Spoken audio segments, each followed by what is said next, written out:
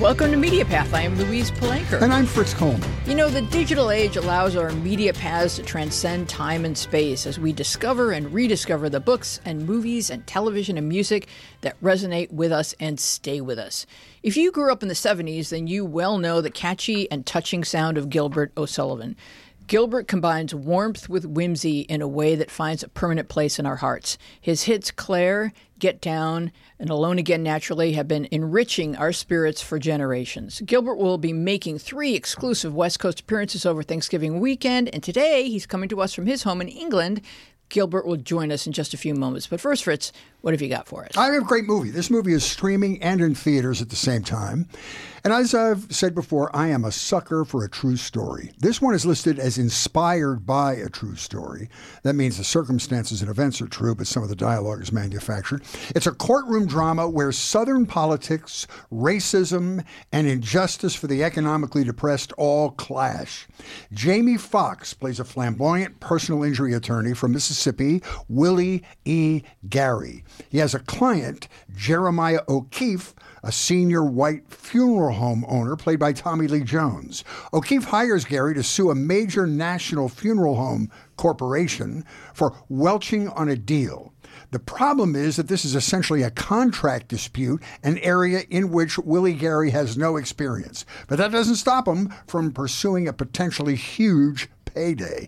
Jamie Foxx's character is a smooth, black church preacher type, just oozing a slick personal injury persona. This happens to play well with the all-black jury of this trial. He relates to them beautifully, knows what's important to them, knows the language to use to win them over. Tommy Lee's character is a man who has had some bad luck in business, but refuses to give up and wants to stick it to the major corporation on principle. Think in terms of Johnny Cochran as the plaintiff attorney in a giant tobacco lawsuit. This film was based on an article in 1999 in New Yorker magazine. Some of the reviews mentioned an Oscar nomination for Jamie. I agree. Wonderful performances by both Jamie and Tommy and the others as well. Great movie. Wow. In theaters? In theaters and streaming at the same time. I don't know how they do that or the purpose of that, but that's what they're doing. But you go for where the popcorn is. Yeah, I do. I appreciate that. I would like to share a couple of podcasts with you that have captured my attention. The first is from NBC News, and it's called Grapevine. It comes to us from Mike Hixenbaugh and Antonia Hilton, who brought us Southlake, which delved into a Texas town's outraged backlash against a diversity awareness program designed to address the racism experienced by black students in its schools. Within that vein of parental fear and outcry comes the new podcast Grapevine. Centered in a town next door to Southlake, here, a mom fears that her teen son has been convinced by a teacher to switch genders. Mike Hixenbaugh and Antonia Hilton look into the story and find a transgender child longing to be understood, a mother determined to put God first, and an English teacher caught in the middle. But there is so much more to consider. They uncover a fringe religious movement inspiring an evangelical quest to overtake what they call the 7 mountains of life: family, religion, media, business, entertainment, government, and education. Within their 2-dimensional framework of God's will and everything else, LGBTQ kids are finding no safe space. Grapevine gives us a personal perspective on American families facing the wrath and judgment of an increasingly fearful and intolerant right wing. And Fritz, stoking these fires of conservative fury is a mostly concealed, powerful background figure named Leonard Leo. You may be familiar with Leo as Clarence Thomas's luxury accommodations benefactor. What we're learning is that if you're a young person looking for a lifetime of gratis yacht and resort travel, head for law school and look for the Federalist Society sign-up table at the Student Center. The podcast We Don't Talk About Leonard comes from ProPublica and WNYC's On the Media. Leo has been influencing the rightward leaning of our courts for decades through the Federalist Society and dark money donors. Those in his political circles whose strings he pulls do not discuss him openly, thus the show's title. Many sources spoke to reporters anonymously. Systemically, Leo has used and exerted influence to construct a network of pre-approved conservative judges and carefully place them throughout our judicial system to not only decide cases according to plan, but to bring the correct cases to the highest court, even if they need to be reverse engineered. He has built a machine to do exactly that. Having commandeered the courts with his supermajorities, Leo is moving on to fight wokeism in schools as well as in environmental, social, and governance policies affecting corporate America. In other words, he is ascending the seven mountains. We Don't Talk About Leonard explores the web of money, influence, and power behind the conservative takeover of America's courts and beyond, as orchestrated by Leonard Leo. It comes to us from ProPublica and On the Media. And where's the accountability? I mean, all this stuff was revealed by all the ProPublica and all these media outlets, and there hasn't been one thing that's happened. Where's Ginny Thomas in all these indictments? You know, it's unbelievable to me. Yeah. I can't answer your question, Fritz. I don't expect you to. It was a gotcha question, and I feel no, I'm really, not gotcha. Yeah, this is when I just stare at the. Maybe I smoke my cigarette with the long ash like Nathan Thurm, right, and say, "I didn't say that. You said that." But I would rather introduce Gilbert O'Sullivan. His distinctive style of catchy, introspective songwriting grabbed our attention in 1972. The smash single, Alone Again Naturally, topped charts throughout the world, spending 6 consecutive weeks at #1 in the States. It was nominated for Song of the Year and Record of the Year at the Grammys and may have won both, were it not for that peskily brilliant Roberta Flack. Subsequent hits for Gilbert included Claire, Get Down, and Out of the Question. He is a songwriting soul whose newest album is called Driven. He will be making 3 exclusive West Coast USA appearances over Thanksgiving weekend in Phoenix, San Francisco, and right here in Los Angeles. So check out our show notes for all of the details, and we'll be discussing them here on the show as well. Please welcome, if you will, Gilbert O'Sullivan. Yes, sir. Yes, hello, Louise and Fritz. Nice to be talking to you. It's so nice to see you. It's a pleasure to talk to you. Where are you exactly? Because we're I'm in England. I'm in Jersey, which is in the Channel Islands, which is a small island about half an hour by plane to the UK. Now, it's a lovely island. I have one personal question for you. Can you see water from inside your home? No, but it's only around the corner. That'll do. Because, that'll do. You know, it's a small island, so we are surrounded by sea. We're quite inland, but in a nice location. Place to live. I know lots of people are really looking forward to you coming to L.A. Is this the first time you've performed at the Troubadour? Because that in itself is historic. Yeah, in fact, it's interesting because way back in the early 70s, we know that Elton John, that kind of made him. That was the breakout place for him. Yeah, and of course, then you had people like James Taylor, Carole King. It was a renowned venue. And when my tours was set up for America after the success of Alone Again, Claire, and Get Down, my manager, Gordon Mills, he managed Tom Jones and Engelbert Humperdinck, who were performing in large theaters, if not arenas and stuff. So he had to make the choice. Do I let Gilbert go into a troubadour-like scenario, or do I put him out like Tom and Engelbert? Big mistake was made. They put me out like Tom and Engelbert, which wasn't a good thing, because even if you're selling a lot of records, it doesn't guarantee bums on seats. And so my first tour was a wonderful disaster. But yes, the lesson learned, I should have really followed that path of doing something like the Troubadour, those smaller venues, to build up a reputation if it was going to be good. Well, it's a brilliant place for you to return. When was the last time you toured the United States? But 3 years ago, we got back into America because I have a really good band, and we've toured Europe and the UK and Japan. But to get into America was very difficult. But 3 years ago, with my guitar player, we decided to do an up close and personal, a more kind of just a smaller show, just 2 hours of just my songs, but it was kind of intimate. Yeah. And so to hear the lyrics more clearly. And because we did that successfully, that opened the door for us to come over to you. So we've done North America, and coming to the West Coast is something I really wanted to do right from the early 70s and stuff. So I'm so looking forward to appearing there. Well, we cannot wait to have you here. Now, let's go back to your childhood a few years. You were one of 6 children. Your mother, May, ran a sweet shop, and your father was a butcher. So you had all your food groups covered. And you say that you come from a working class background, but that it was always important to your family to have a piano. I think every working class family in those days seemed to have a piano in the house. I think the reason being that they felt that if one of their children could learn to play it, they could maybe earn a few pounds, a few dollars in the pub. So I think that's the reasoning behind. So they may not have had much money and stuff, but they certainly always had a piano. So the piano was in our house. My mother wanted one of us to be musically inclined, and nobody else, and none of the other children, my brothers and sisters, really took to the music, but I did. So everyone kind of walked around the piano, or maybe placed items on top of the piano. And you said, yeah, I mean, it's a good point you make there, because I get so annoyed when I see grand pianos with so much stuff on it. I feel like lifting up the lid. I mean, the pianos in those days were pianos which I wrote on were just uprights and stuff. So, yeah. Because I've seen the videos of you. The earlier stuff that hit in England, and if you're in America, you haven't heard some of the Gilbert's early stuff. It's just magical. So there's a lot of stuff on YouTube, and you're always playing in such a percussive style, because your drums were your first instrument. Yeah. I mean, I tried to learn guitar. I'm left-handed, so it was difficult to get a left-handed guitar in those days. But so I kind of moved on to drums and stuff. And the left hand is the drums, and my right hand, I'm not a very good piano player, but I'm rhythmic. So I have a good rhythm with my right hand, and I have a good drum rhythm with my left hand, which helps me when I write the rock songs. Yeah, and it's all about feel too. So that resonates. You mentioned Elton earlier. I mean, there's some astonishing records that you have set. You're on record as the biggest selling solo artist in the UK, bigger than Elton John, bigger than Rod Stewart, bigger than David Bowie. You had 16 top 40 records and 6 number ones. And that's a pretty astonishing accomplishment. And I suppose you were considered part of the British invasion, although the latter third of the British invasion, right? The early 70s. Yeah, I think the early 70s.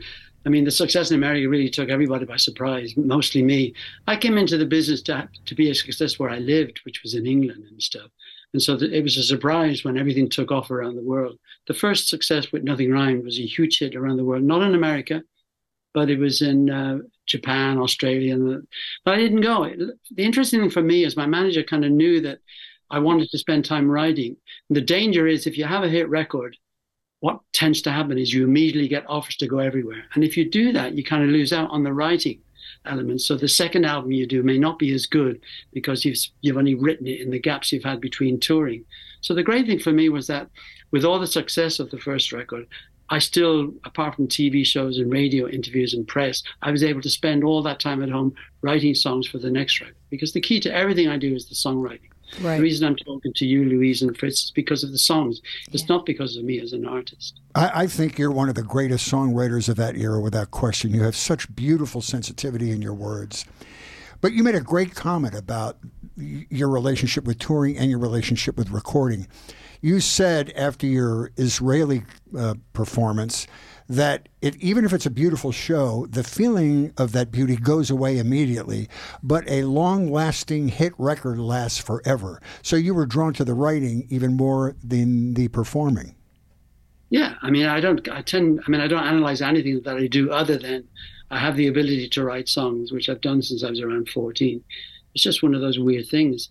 I love music, and so the result of liking music means that you get into an area where you can write, because you start off by copying all the people you like, and you end up writing hopefully original songs. Yeah, it's the joy of songwriting for me is the reason. At 76 years of age, I'm still that 14-year-old sitting on a piano trying to come up with something. Mm-hmm. And that it's such a gift to have something that captures us for a lifetime. That we want to, for some people it's golf.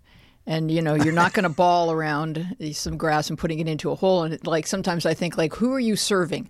But with a song, my gosh, you are really serving humanity. And that's a gift. I'm not taking anything away from people who are going to go out and play golf after they listen, or maybe listening to this podcast on the golf course. That definitely feeds your soul for sure. But a song, having that ability, I think that's God's. You're God's gift to the rest of us to give us that, because we need it so desperately. But I wanted to talk about, your instincts as a performer, because you always knew what image you wanted to present. And, you'd carve out an image, even if your manager wasn't, when in England, before you hit here, because we only saw the sweater and the letter G, but in England, people saw you and you presented yourself as a like a silent film star. You have to pick out clothing that you're going to look forward to putting on? Like what? Because otherwise you're just going to dread every performance. So talk about what goes into you carving out that image. Well, I mean, it has nothing to do with the writing of the songs and stuff. So, I mean, I like to separate the two because there's no way are they connected. But I just like it's dare to be different. I mean, the Beatles were the catalyst for me because they didn't have to have Beatle haircuts and collarless jackets and stuff. They would have been successful because they wrote great songs.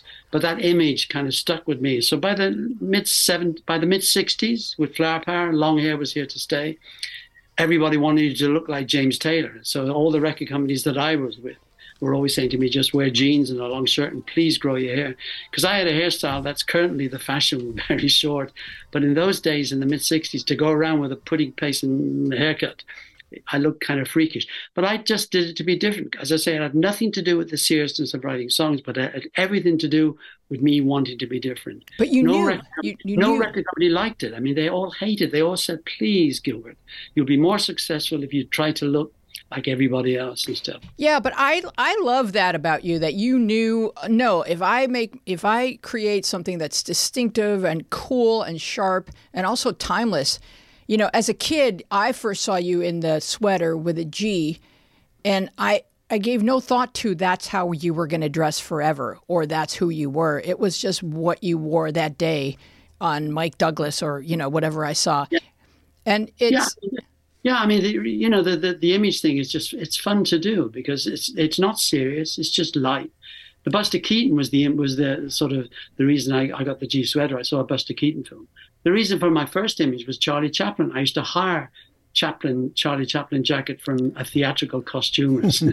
They always used to say, I hired for the weekend. And they used to say to me, what's the production you want it for? And I said, I just want to look in the mirror over the weekend. That's all. You made a comment about that same thing in your documentary, which was that the audience has to allow the performer to grow up. They shouldn't expect that you're going to look exactly the same on stage now that you did when you were a young man. They have to allow you to grow up, which is brilliant. Yeah. I mean, again, you know, once you've established yourself with an image, I mean, I was determined. There was no way that if Gordon Mills said to me, look, I don't like your image, and therefore, unless you change it, I won't manage you, I would have walked. But Gordon Mills, to his credit, said, I don't like the image, but I will stick with it because I know the reason you're going to be successful isn't because of that. It'll be because of the songs and stuff. And, you know, so it's lighthearted. It's just fun to do. And you know, once you've done that for a few years, then you can kind of just concentrate on the writing. I look now the way I've looked for the last 20, 30 years and stuff because it isn't necessary anymore. It's not like, not rather than being stuck with the name Engelbert Humperdinck forever, which is also, that was designed to cut through. And it did, but now that, you know, at least clothing you can change, you know. Can't you? Yeah. And, you know, I didn't call myself Gilbert O'Sullivan to begin with. Like, my real name is O'Sullivan, of course, but I called myself just Gilbert because it's that kind of character that I wanted to create, like a Chaplin-esque character. You must remember, and Elton would tell you this, that when you're sitting on the piano for 2 hours, you're not moving anywhere. You're static. So if you can do something to make people look at you and think, wow, you know, there's something other than you sitting there, because we don't go around with a microphone on a piano up and down the stage.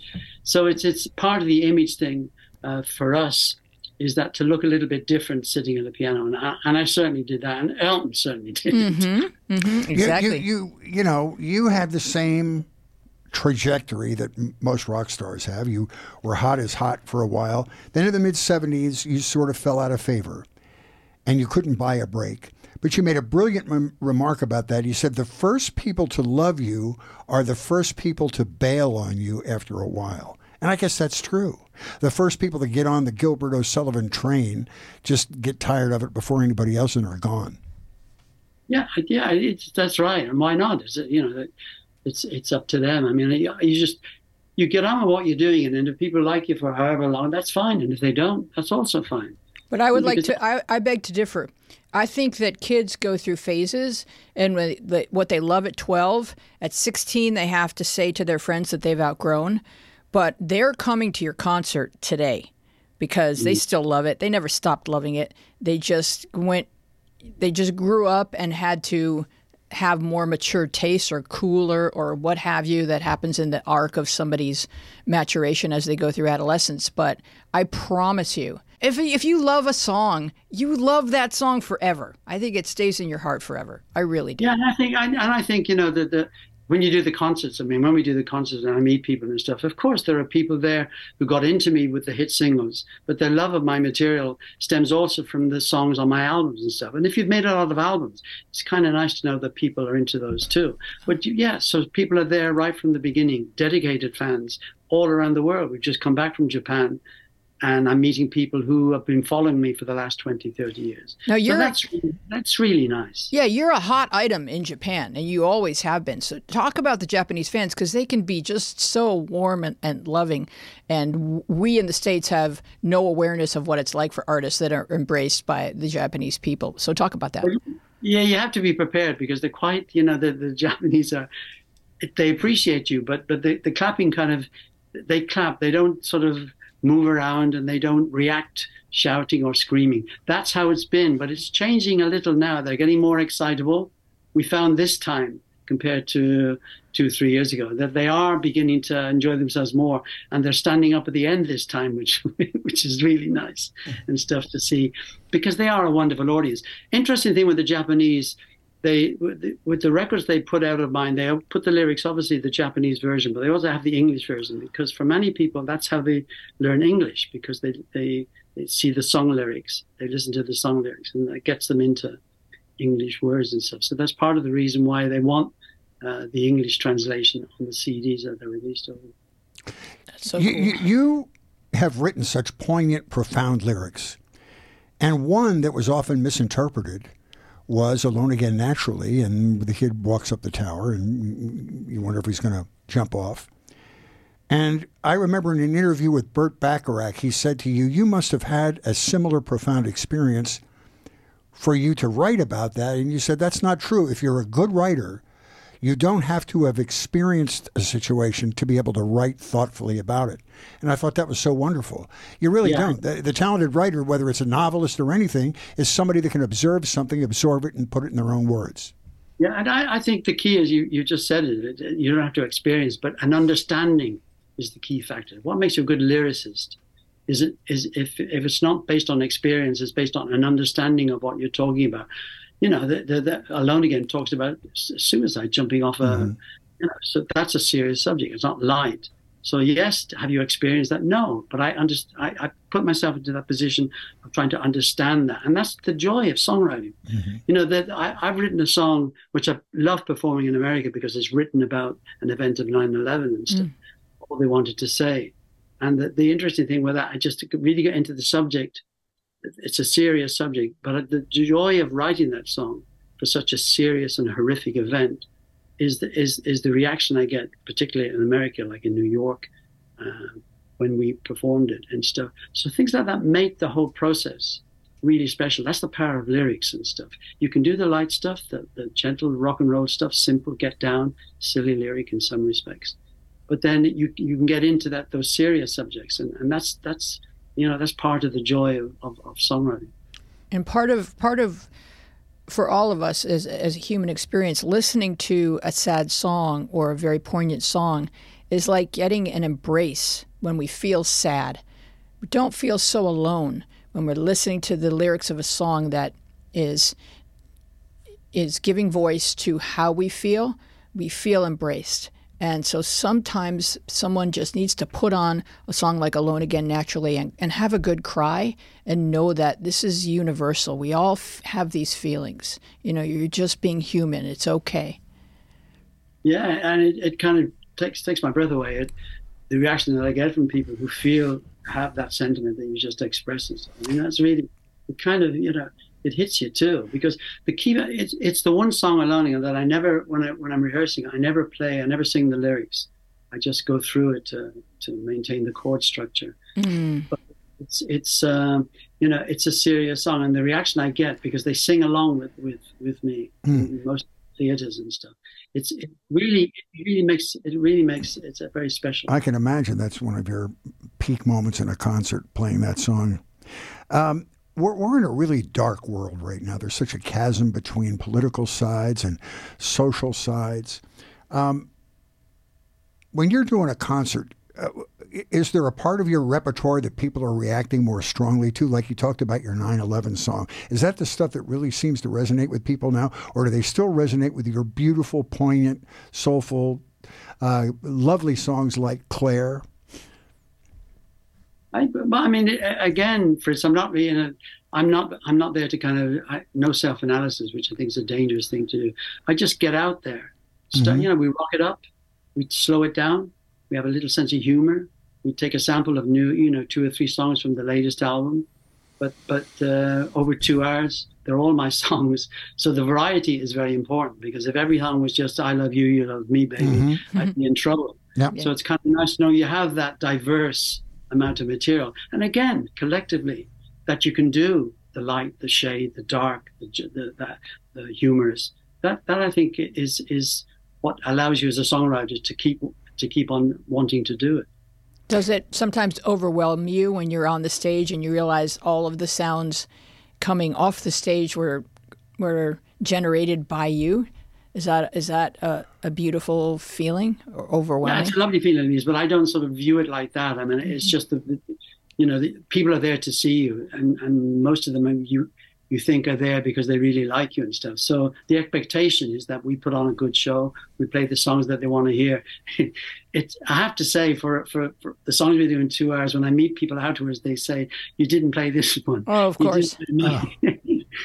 But again, that's kind of nice too, because what I tend to say to them is that will you, next time we perform here, where we are, your song will be in there. I'll make no problem. I'll stick it in. They each have their own relationship with you that you really know nothing. You know nothing about. It's between them and you, and then they have this moment where they get to say a couple words to you, but you mean so much to them, and they really have their own connection to you. Yeah, and Louise, the basics are that you want to come out of the theater after 2 hours to be in a happy mood. And so I tell the audience on the current tour that when we were in New York a year ago, because we have a break in the middle, we do an hour and then we have a 50-minute break, and then we come back out for the second hour. But in New York, we didn't tell them there would be an interval. So after the first hour, they started to leave the theater. We were saying, come back. Oh, my God. I've done that. Cleared the room and they never came back. One of the ladies working at the theater said, as they were leaving, she said they had smiles on their faces. So even though they only saw half a show, they had enjoyed it.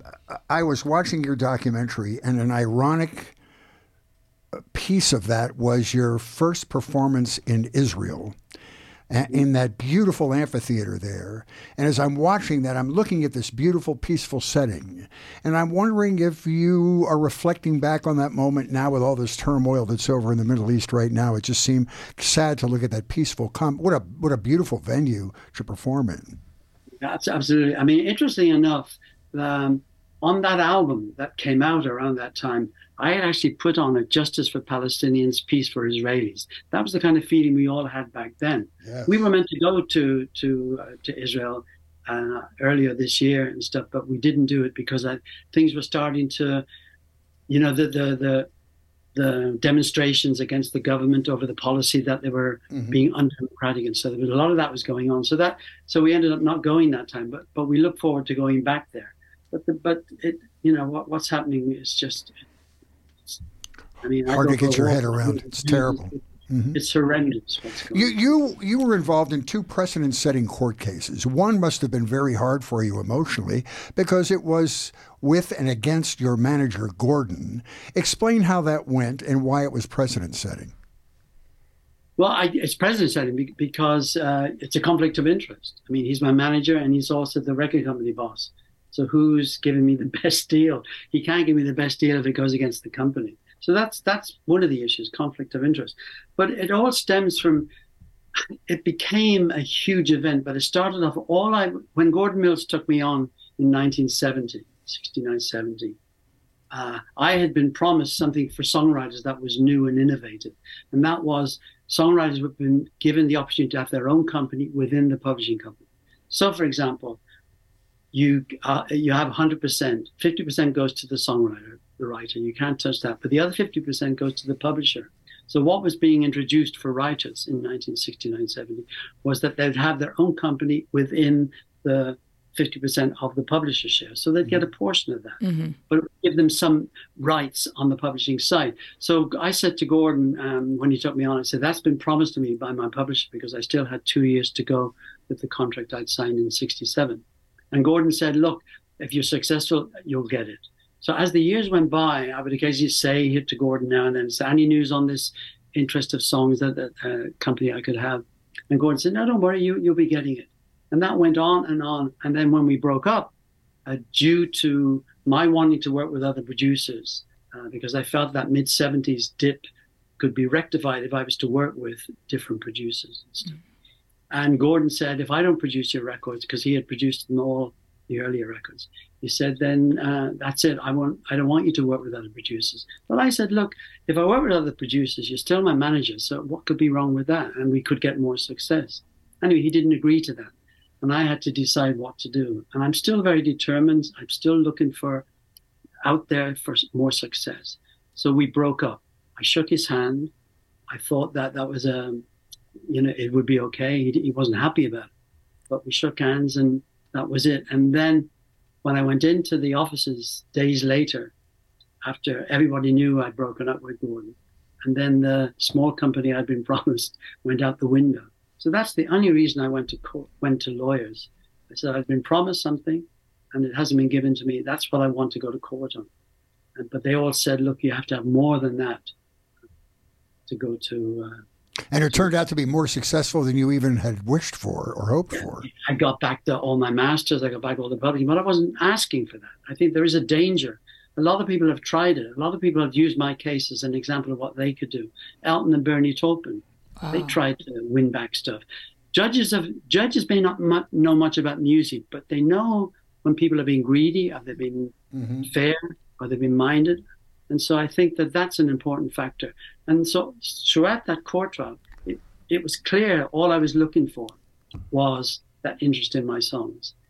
But the fact that the judge gave me the shirts off their back just goes to show that everything kind of went our way. The conflict of interest is a major issue.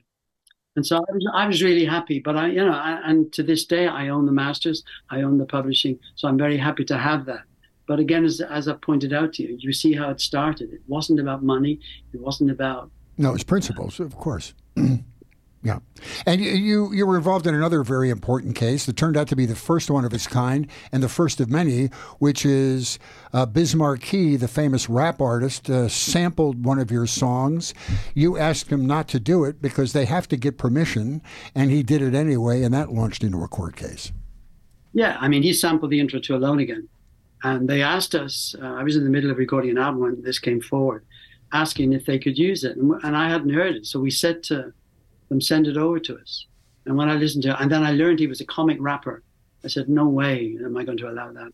The one song in my catalog that I make sure is never used for comical reasons or for you is Alone Again Nationally. I turned down major sync licenses for films that had a comedic in it. And so we said to him, look, no, you can't use it and stuff. But he went ahead and did it anyway. So what do? I had to go to court in New York, get lawyers in, spend hundreds of thousands of dollars before we even got into court. And when we got into court, they weren't even there. But the judge, again, you see, this goes back to what I said about judges. They don't have to know a lot about music, but they certainly know about right and wrong and honesty and greed and stuff. The judge, here's what happened, just to cut a long story short. The judge said to them after a few days, he said, it was coming up to the Christmas season, and Biz Markie's record label was controlled by Warner's, major company. They had planned releases for the Christmas schedule. The judge said, if you don't remove all these, if you don't remove this, get this song taken off, I'll have all the Warner product stopped for the Christmas releases. Wow. So, hello. That got their you attention. can imagine the S hit the fan big time. And it was all over. I think there's a lot of squirrely stuff that goes on in the music industry that's tolerated. And then as soon as you put it in front of a judge, the judge goes, what?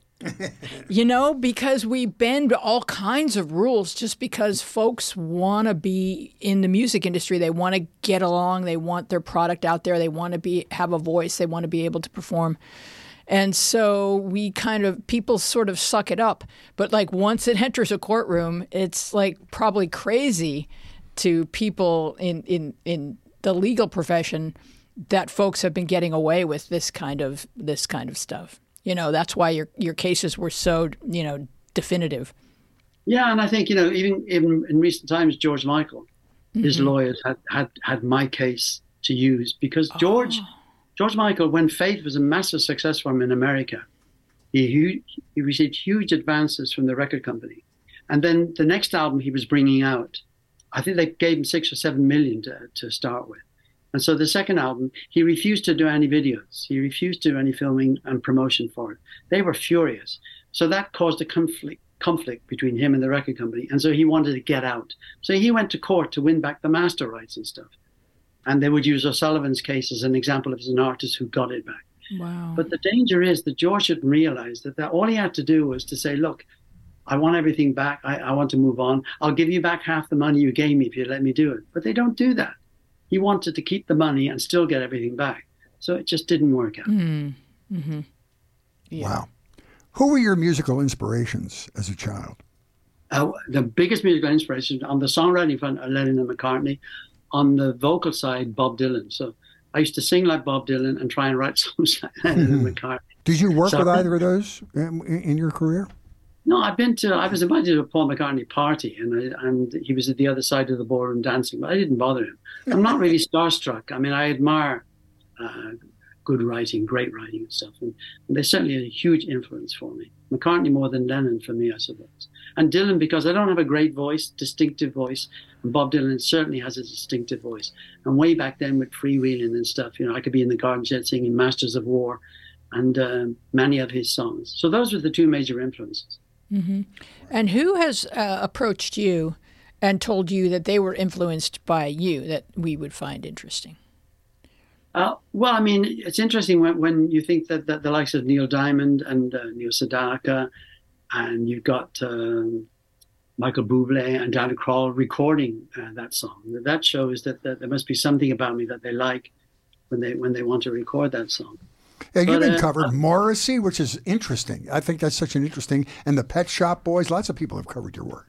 Well, the good thing with Morrissey the interesting with Morrissey was that his favorite song is Nothing Rhymed, and he loved how I dressed. Yeah. He loved that image of the pudding basin haircut, the Chaplin jacket. He really loved that. But the nice thing for me with him was that he recorded the B-side of Nothing Rhymed. Oh. And I have a version of that, which is wonderful. And when I heard him do it, I thought, I'm going to do that. So I've actually sang the B-side of Nothing Rhymed in recent times simply because of Morrissey's version of it. So that's an inspiration loop that we're creating. Yeah, so nice. You're not the big pomp and circumstance guy. You don't like to do red carpet events. You're relatively shy. You're not. I so understand this and empathize with this. You're not good at promoting yourself. After you separated your relationship with Gordon, your brother Kevin became your manager. Does he still represent you for your work? Not my manager, Fritz. Just an assistant to me. He looks after all the finance. Oh, okay. Yeah, but I love the way you described it. He has a way of making people comfortable, and he's very smooth and charming, and he does everything that you don't do when you meet other people. Yeah, I'm notorious for writing letters to a bad review or something. I know.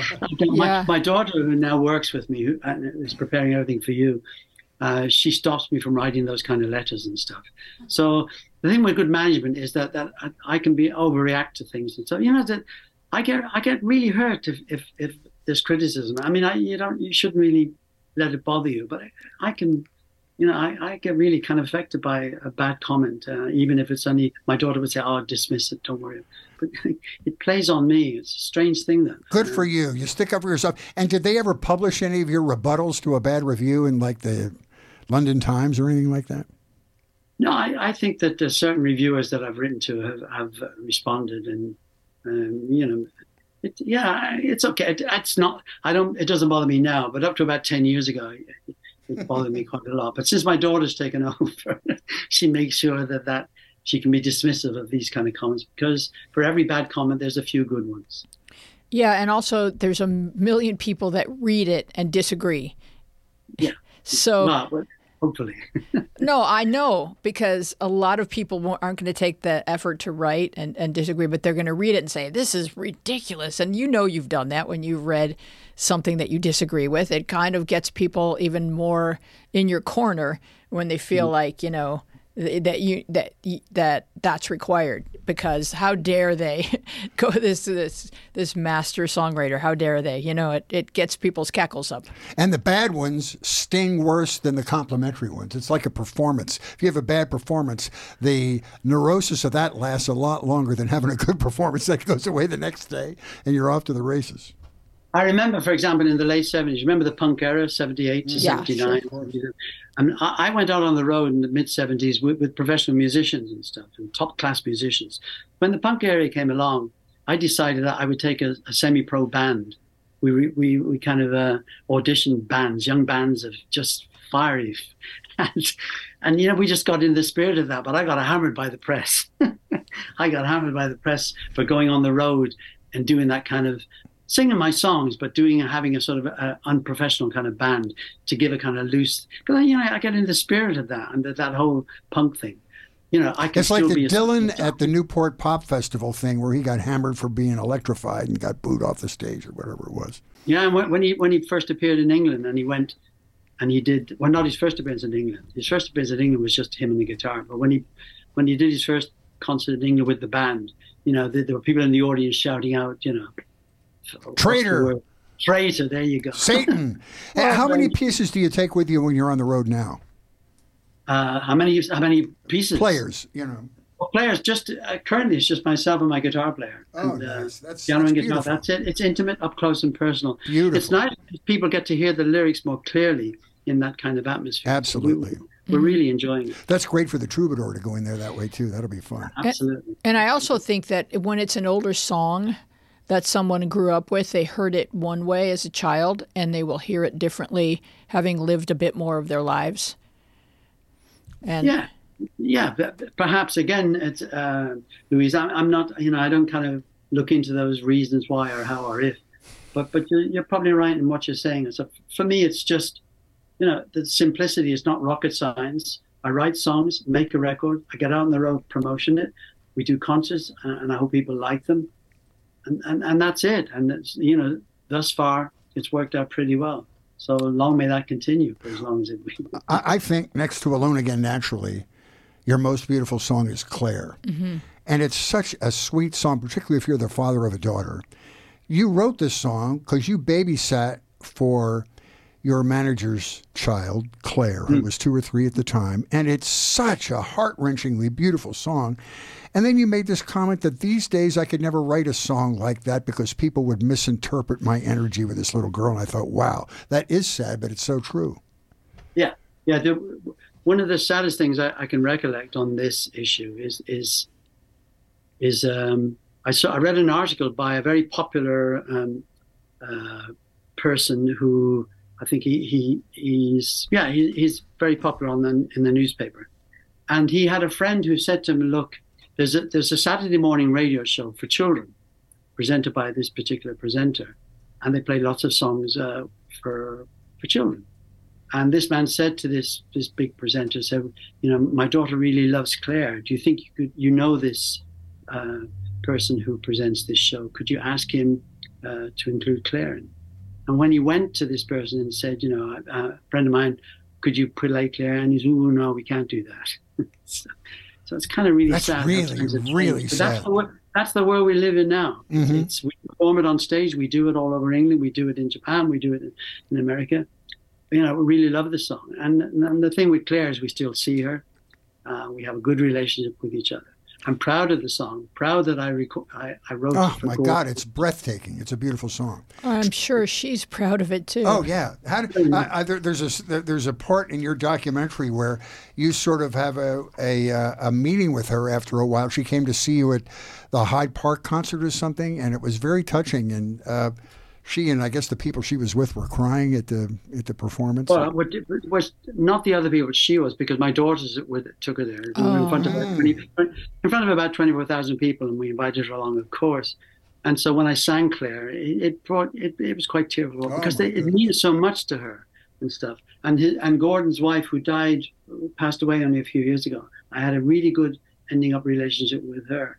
And for me to write that song, for it to be the success, Gordon Mills played the harmonica. It's Claire, of course, who laughs at the end, and Joe cooking in the background. So it's a family memory. It's a treasure. Very much so. Very Yeah. much so. Yeah. Talk about opening. When you began, you opened up for lots of big acts, right, on the road, like the Carpenters. And we know that there were some interesting events that took place when you were opening up for the Carpenters. Can you tell that story?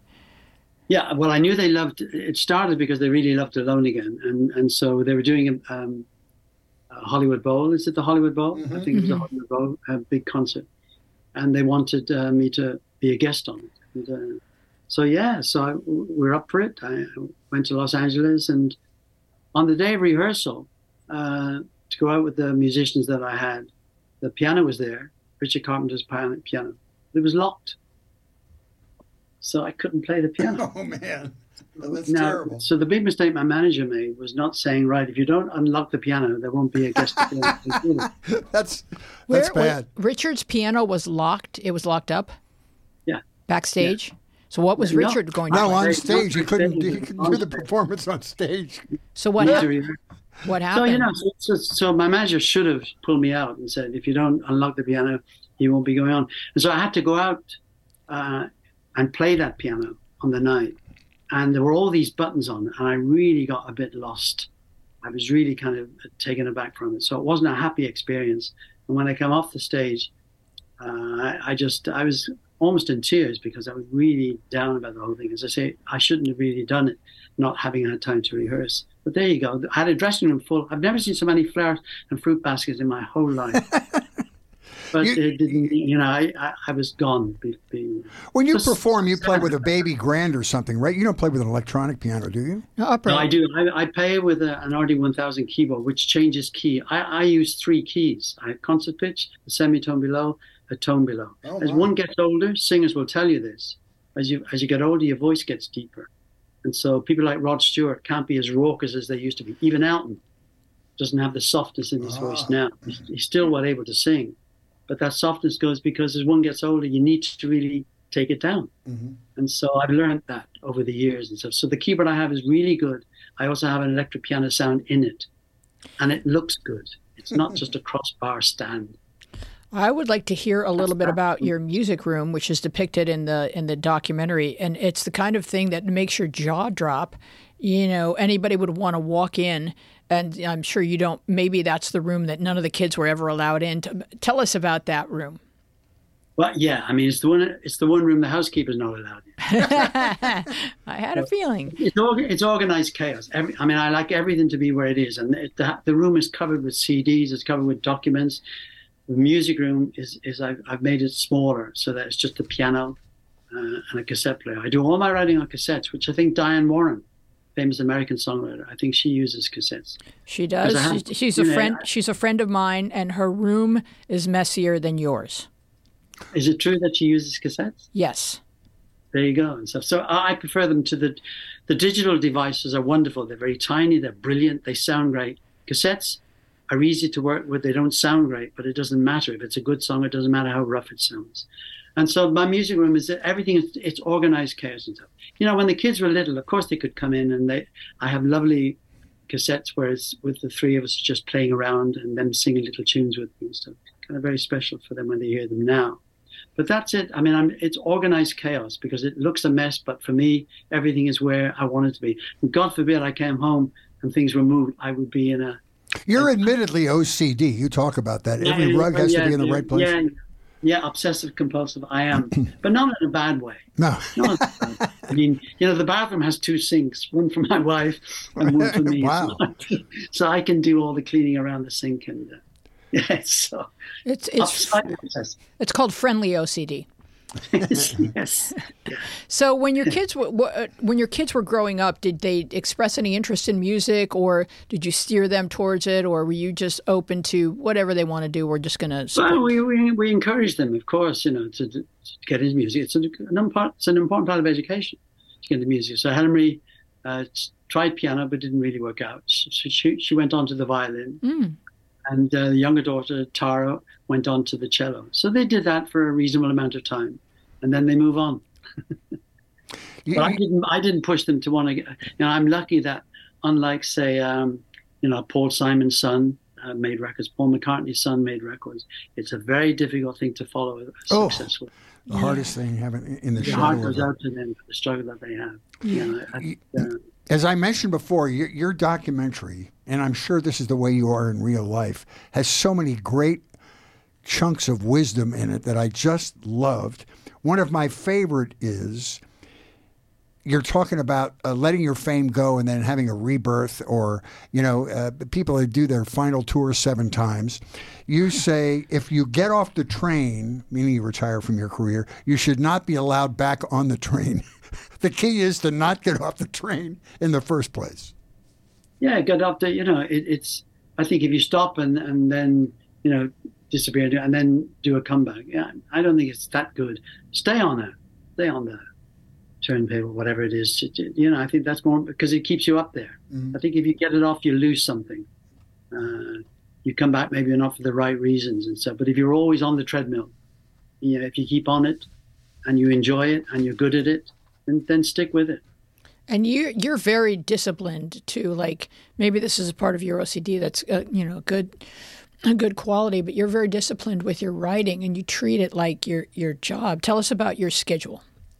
Well, the writing is very much like the Brill Building mentality, Louise. Brill Building is in New York, where the likes of Carole King and Neil Sedaka, they would all go in to write songs. Don Kirshner had the publishing company, he owned the building. So they clock in at 9 o'clock, go into a room with a piano or with a guitar, and sit there till 5 o'clock to come up with songs.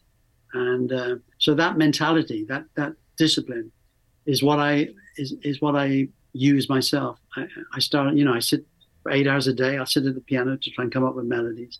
If I come up with a good melody, I'll put it on cassette, move on, try and come up with another one. It doesn't matter that you haven't finished that melody or finished a lyric to it. The key to a good melody is that if it's good, it can, you can use it at any time. Have you written for other people? No. I just write for myself. That's enough trouble. So you've had many covers. Now, do people have to ask your permission to cover a song?